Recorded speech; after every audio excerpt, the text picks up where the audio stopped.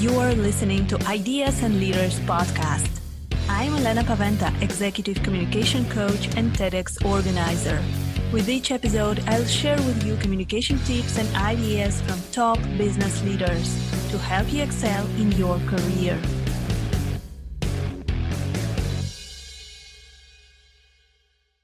Welcome to the next episode of Ideas and Leaders podcast. Today, I'm speaking with Ron Story Jr. He has been a full-time entrepreneur for over 20 years, and he has been instrumental in the creation, development, and leadership of over 30 companies. Hi, Ron. It's great to have you on Ideas and Leaders. Hi, thanks for having me. I appreciate you taking the time to invite me onto your show to share my points of view with your audience. Yes, it is really a pleasure to talk to you about your entrepreneurial experience. We have a lot of entrepreneurs who are listening to our podcast. So, Ron, can you tell us in the beginning about your entrepreneurial experience? How did you start, and what were the main milestones on your way? Well, I guess I started as an entrepreneur collecting cans as a kid and recycling cans. I didn't know it was a business at the time. I just figured this is how I get money to buy my Nintendo and PlayStation games, right? But as I got older, I went through high school and went to college for entrepreneurship. And I eventually became a financial advisor while I was in college. And that led to me owning all 8 Allstate agencies and spending about the first 12 years of my career in financial services, learning to sell investments and give financial advice. And in 2012, I said, you know what? I don't really want to do this for the next 40 years. The technology world is booming. I wanted to move out to California. And I discovered that in St. Louis, they were building this little small Silicon Valley in St. Louis that they called Silicon Prairie, right? So these little startup companies, they had investment firms. So I went in and I became a sales consultant for those companies. And that's how I got out of the selling of financial services into the selling of sales training and sales systems. So that's what I've been doing for the last 10 years, working with companies, building out their sales systems, helping them to do the most important thing, which is to find a customer. Yeah, wow. It's you have a very interesting story. And also now you're a founder of the software company. Can you tell us a little bit more about your current project? Yeah, so my current project is a company called PitchDB, which helps people to do exactly what I'm doing now, which is be interviewed on podcasts or to find speaking gigs. And as I mentioned, I was helping software companies to build out their sales systems. But when they would raise another round and they would get bought, I wouldn't make any other money from it. I'm like, wait a minute, you all wouldn't even be able to be as popular as you are if you didn't use if I didn't come in to help you with the sales side of things. And I wasn't very smart about getting equity or any of that stuff. So I figured, hey, you know what? I should probably do this for myself. So I found a software company that was for sale out of Austin, Texas, called Lead Pilot back in 2018. And I purchased that company then. Yeah, so I think that actually what you're doing is so important because what you were doing, because many people out there, they're struggling with sales and they have amazing business ideas. They are great with marketing, and you see their social media are looking amazing, but they are struggling with sales. They are struggling with getting leads. So if you come to speak to such an entrepreneur as a consultant, so what would you say? What would you recommend? I would tell them to do everything that they're doing now, which is probably running ads to a landing page and collecting the lead and then trying to follow up and then eventually schedule a sales meeting. I would tell them to do that in the opposite direction, right? So I wouldn't run ads first. The first thing I would do is I would probably talk to people within my LinkedIn network or message people on LinkedIn and do the direct sales model first. And the reason being is that, number one, I would get over the fear of selling because I would be forced to, right? But I would actually get real feedback. If I run a Facebook ad and nobody clicks on it to set up a meeting, I don't really learn much. I don't know why they didn't reply to it. I don't know if it was the picture, if it was the words. I don't know why it didn't work. But if I said, hey, Elena, I help people to set up sales meetings. Is that something you would like to talk about? Is that a problem that you have in your business? Instantly, you're going to give me feedback of yes, either you have that problem or no, you don't have it. And here's how you solved it. Right. So I can get real time feedback if I talk to people directly first. And then that will teach me what I should be putting on my landing pages and what I should be putting in my Facebook ads, because I will be writing that copy in their voice. I won't be using what I call a consultant assumption. A lot of entrepreneurs have consultant assumptions. We assume this is what our customer wants. We assume this is what how they're going to buy it and how they're going to use it. But I prefer to live in a world of client confessions. I would rather not do my consultation and assume. I would rather talk to them, have them to confess what the issues are and how they solved them in the past and what are the strengths and weaknesses of what I'm offering. So then I can make those adjustments and then go back and use their words with other people who are maybe feeling the same thing, but nobody has spoken directly to them in their advertising. So I would say the one thing I would do is I would go backwards. I wouldn't go with a free offer first. I would go with a paid offer first. And I'll show you how I would do it.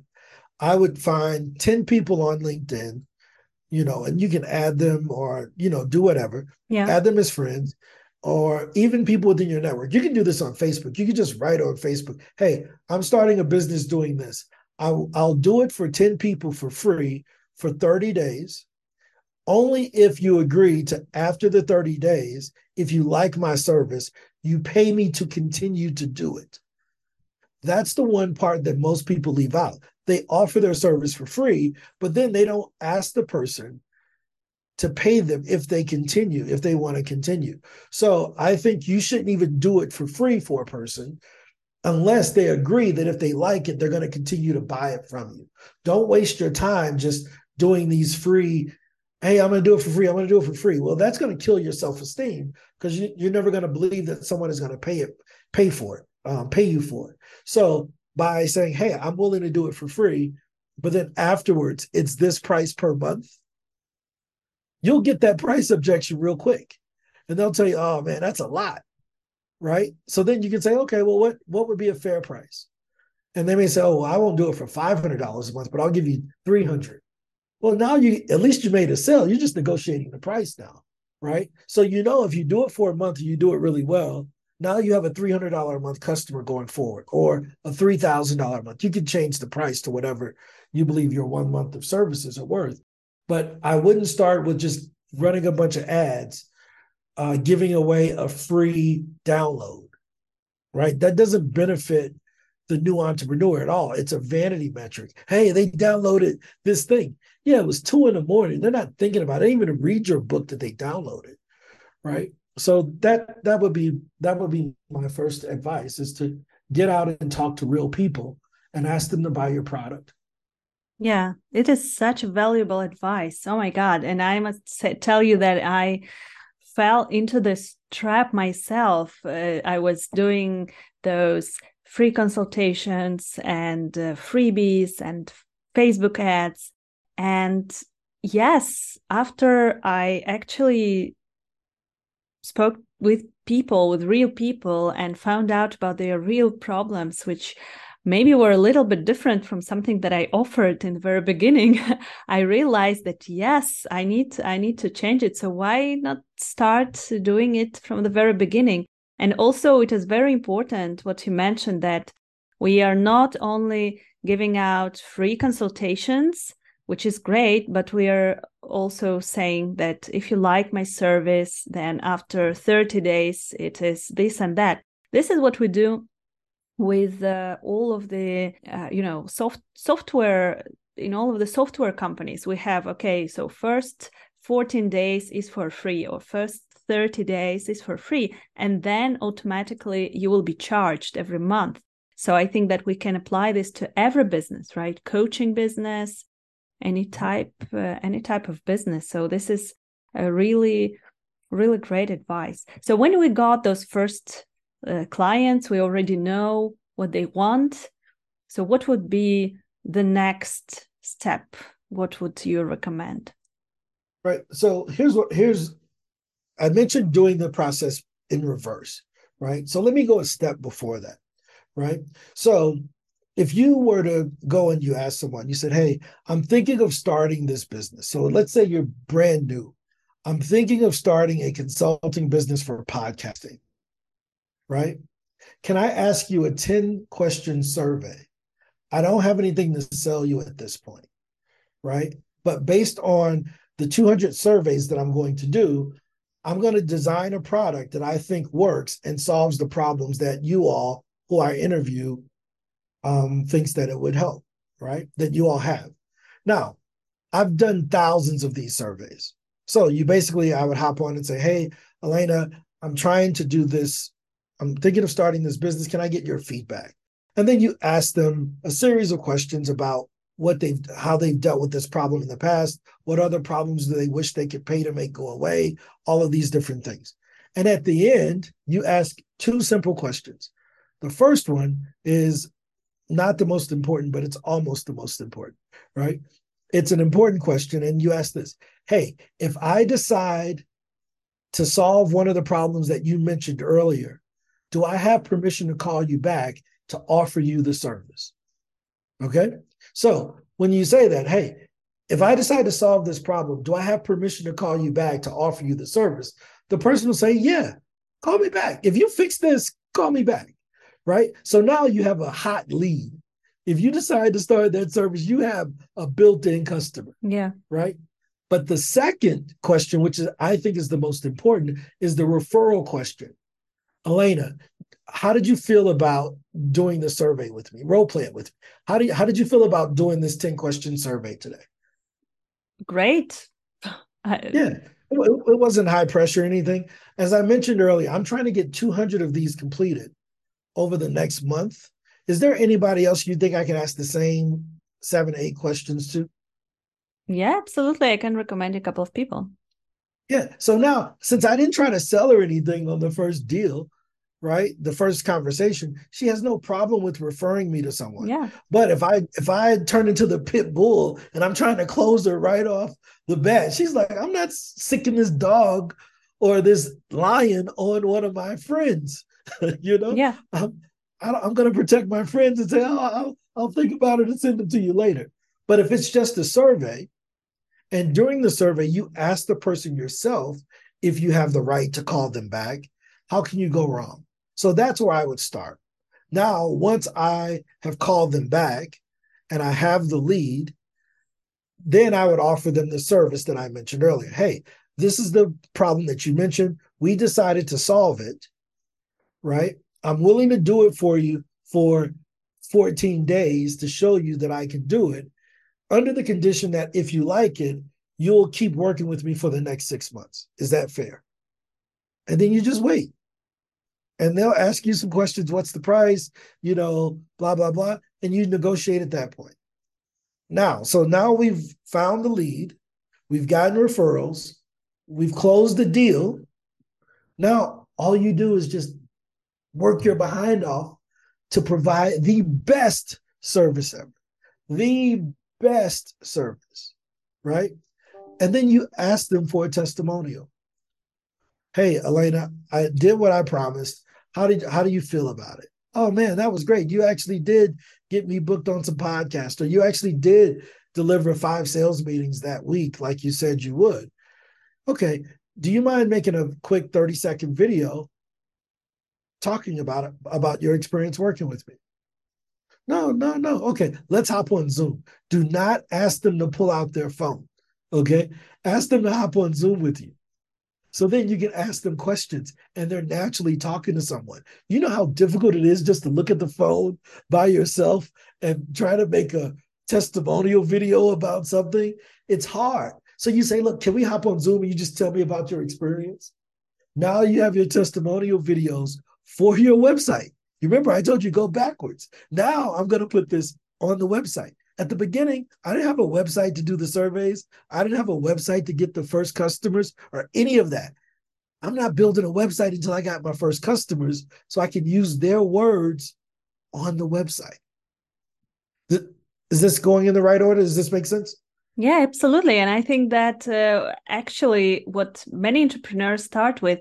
2 days ago, I had a conversation with a person who is quitting his corporate job and is starting his business. And he said, oh, I need to start to do my website. And I said, but you don't need a website to start with this. And no, I have to. And now, as you're saying, that the website is just, step number 5 or step number 6 in this whole process. It is. I think that it is great what you're saying, that we put a lot of pressure on ourselves from the very beginning, although we don't actually know whom we are serving and what is our product. We are not sure yet. Maybe we can do this, maybe we can do this. And we already need to have all social media and website and everything. But so what you're saying is, if we are doing our website only after going through all those steps and already working with people, providing services, getting their testimonials. So do you think that the clients that we work with in our target group, it can also evolve and change throughout this process? Yeah. Well, I mean, I think as you talk to more people, your services will change, right? So you'll start off thinking, oh, I do this. And then as you talk to people, they're like, oh, I bought this from you, but that wasn't why I bought it, right? So let me give you a great example. In my business, I send emails to people, right? So imagine if I walked up to someone and I said, hey, would you like me to email strangers for you? They would be like, no, I don't want that at all, right? But if I took it a step further and I was talking to someone, I said, look, if I email these strangers, you will get sales appointments. And they'll say, well, yeah, give me the sales appointments. Who cares how you get them? Give me the sales appointments, right? So, oh, wait a minute. I'm not in the emailing of strangers business. I'm in the sales appointments business. But I didn't learn that until I started talking to people. And I realized, oh, they don't care how I get them the appointments, whether it's through ads, cold calling, sending emails, putting out marketing flyers. They just want the sales appointments. So my entire conversation about what I do, my company's name used to be Direct Email. Well, they didn't know what I was talking about because they didn't want to email people, right? But now that we know that we're doing sales appointments, we call it 5 contacts because we know you have to follow up with someone in a sales conversation 5 times, right? But that came from me talking to the client.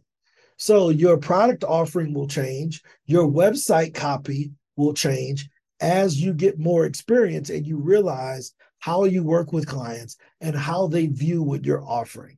So definitely, it's a fluid process, right? Facebook today does not look like Facebook looked in 2004, right? Google, the homepage today does not look like the original Google before. The iPhone 14 does not look like the original iPhone, right? It's fluidly changing. It's adding cameras. It's, becoming lighter. It's squared off the edges. So that's what will happen with your product also. The more and more you interact with customers, you will build a better product. Yes, and it is actually a great analogy that you said with an iPhone, for example. So I recently changed my iPhone to a new model, to this 14, and I didn't see any difference. It's like I have the same phone. Everything is the same. And then I realized that I was thinking every time I did the change, I was thinking the same.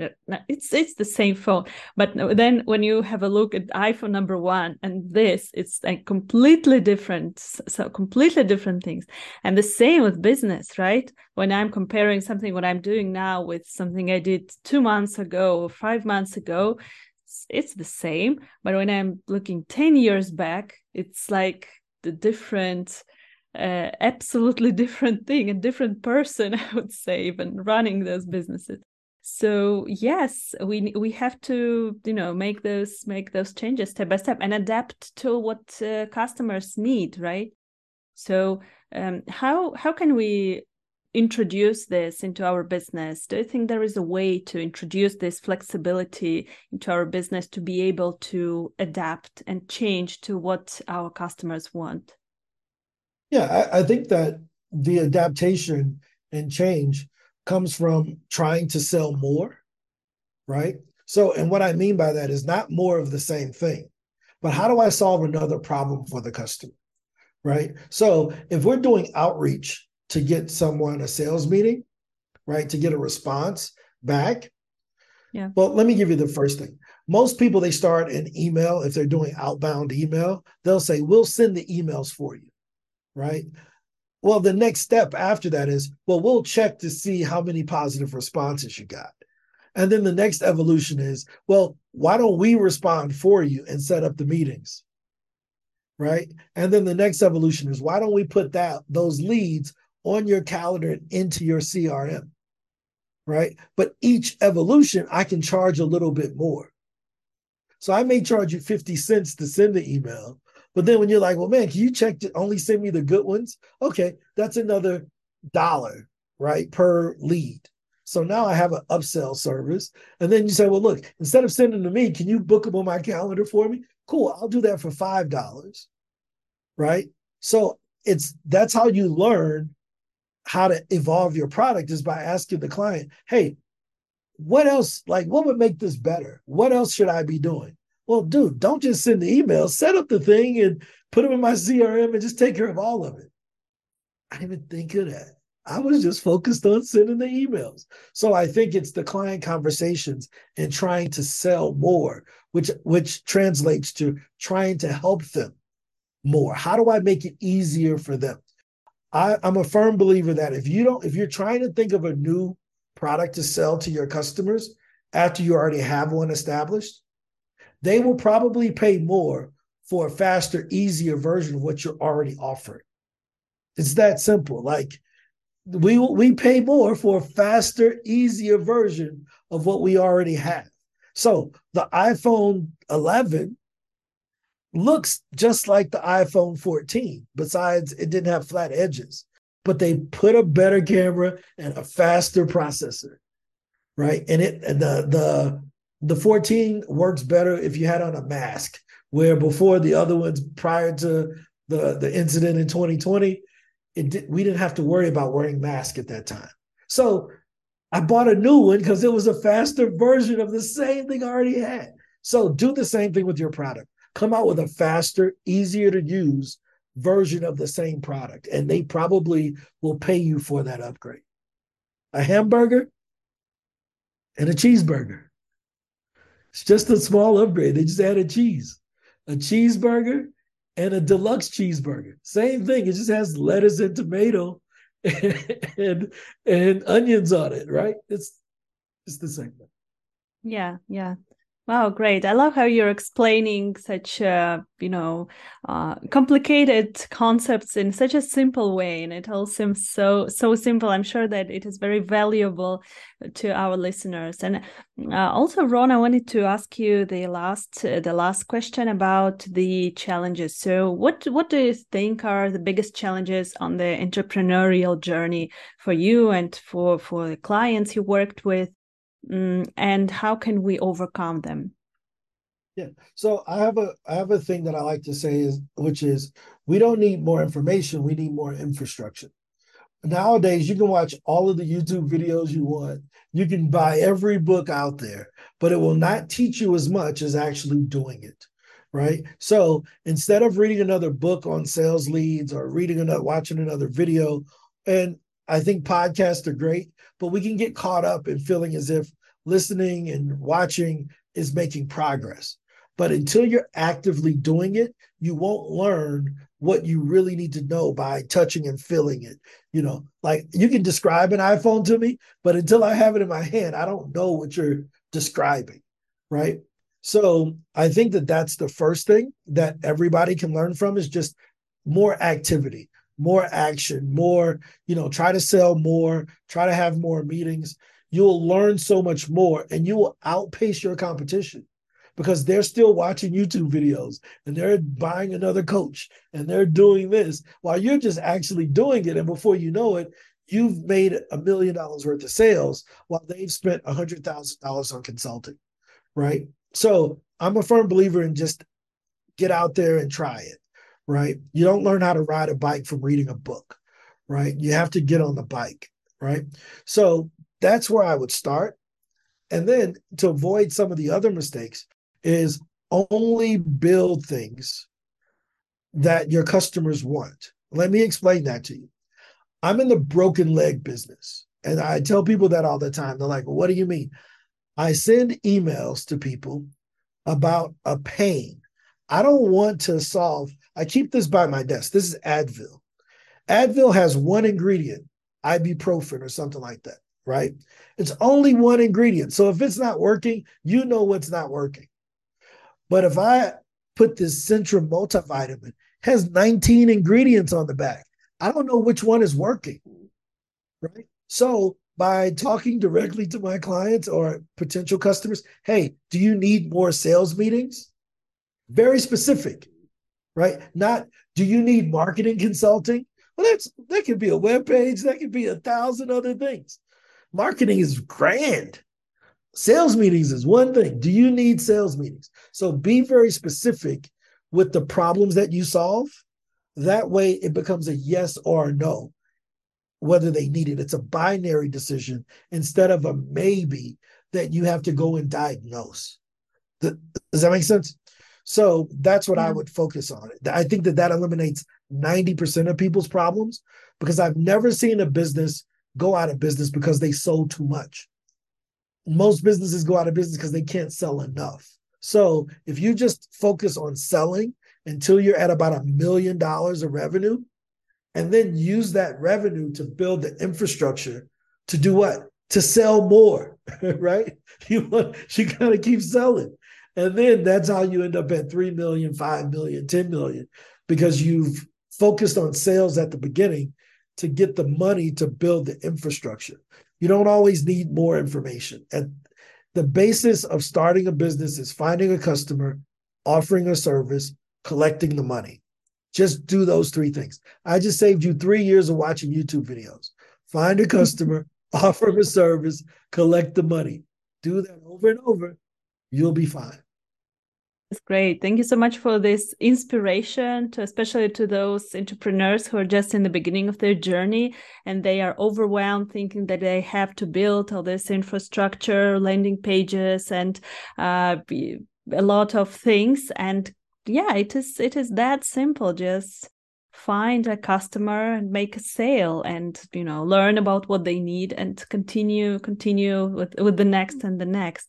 Thank you so much, Ron. So I think that you inspired a lot of our listeners. If they want to reach out to you and to ask more questions, where can they find you? Yeah, so you can find me on all social medias at Ron Story Jr., RonStoryJr. And I'll make a crazy offer to anybody who's listening to this. If you're listening to this and you're starting out and you need help getting your first customer, I will reach out to 250 people myself for you, right? So I will send emails to 250 of your target people. We will not include your website. I don't even need your website. All we're going to do is send them one sentence asking if they have the problem that you believe you solve. I'll do it for you for free. So hit me up in the DMs on Ron Story Jr. On Instagram or whatever, or go to ronstoryjr.com. And so you have no excuse now. I'll reach out to 250 of your ideal customers for you for free. That way, you see, I just practice what I preach. Offer it for free. And then if it keeps working, we'll keep working together down the road. But you have no reason not to have a customer if someone is willing to reach out to 250 potential prospects for free.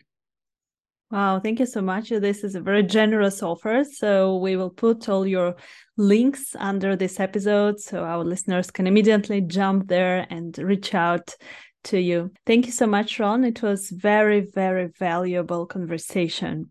Thank you very much. Thanks for having me. I really appreciate it. Thank you for listening to Ideas and Leaders podcast. Did you enjoy this episode? Let me know that you listened by tagging me in your LinkedIn profile and using a hashtag Ideas and Leaders. See you in the next episode.